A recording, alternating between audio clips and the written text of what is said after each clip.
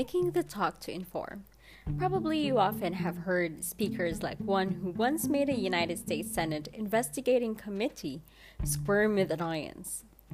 He was a high ranking government official, but he did not know any better than to talk on and on, vaguely, without ever making his meaning clear.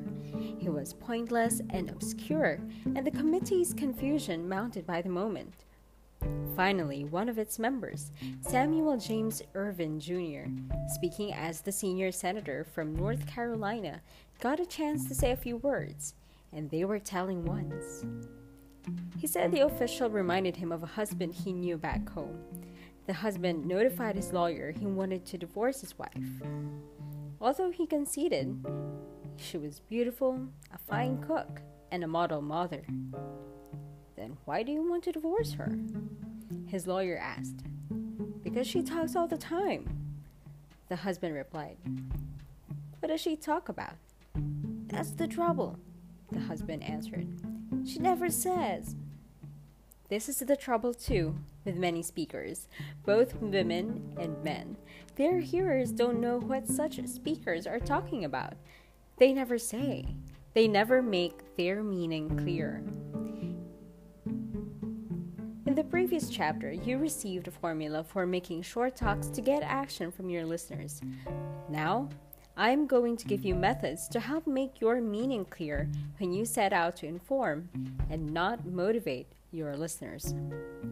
We make informative talks many times every day, giving directions or instructions, making explanations and reports. Of all the types of talks given every week to audiences everywhere, the talk to inform is second only to the talk to persuade or get action. The ability to speak clearly precedes the ability to move others to action. Owen D. Young, one of America's top industrialists, emphasizes the need for clear expression in today's world. As one enlarges his ability to get others to understand him, he opens up to that extent his opportunity for usefulness. Certainly in our society, where it is necessary for men, even in the simplest matters, to cooperate with each other, it is necessary for them, first of all, to understand each other.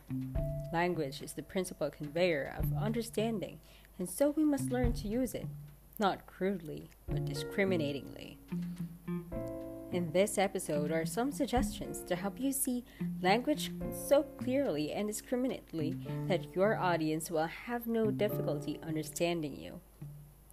Everything that can be thought at all, said Ludwig Wittgenstein, can be thought clearly.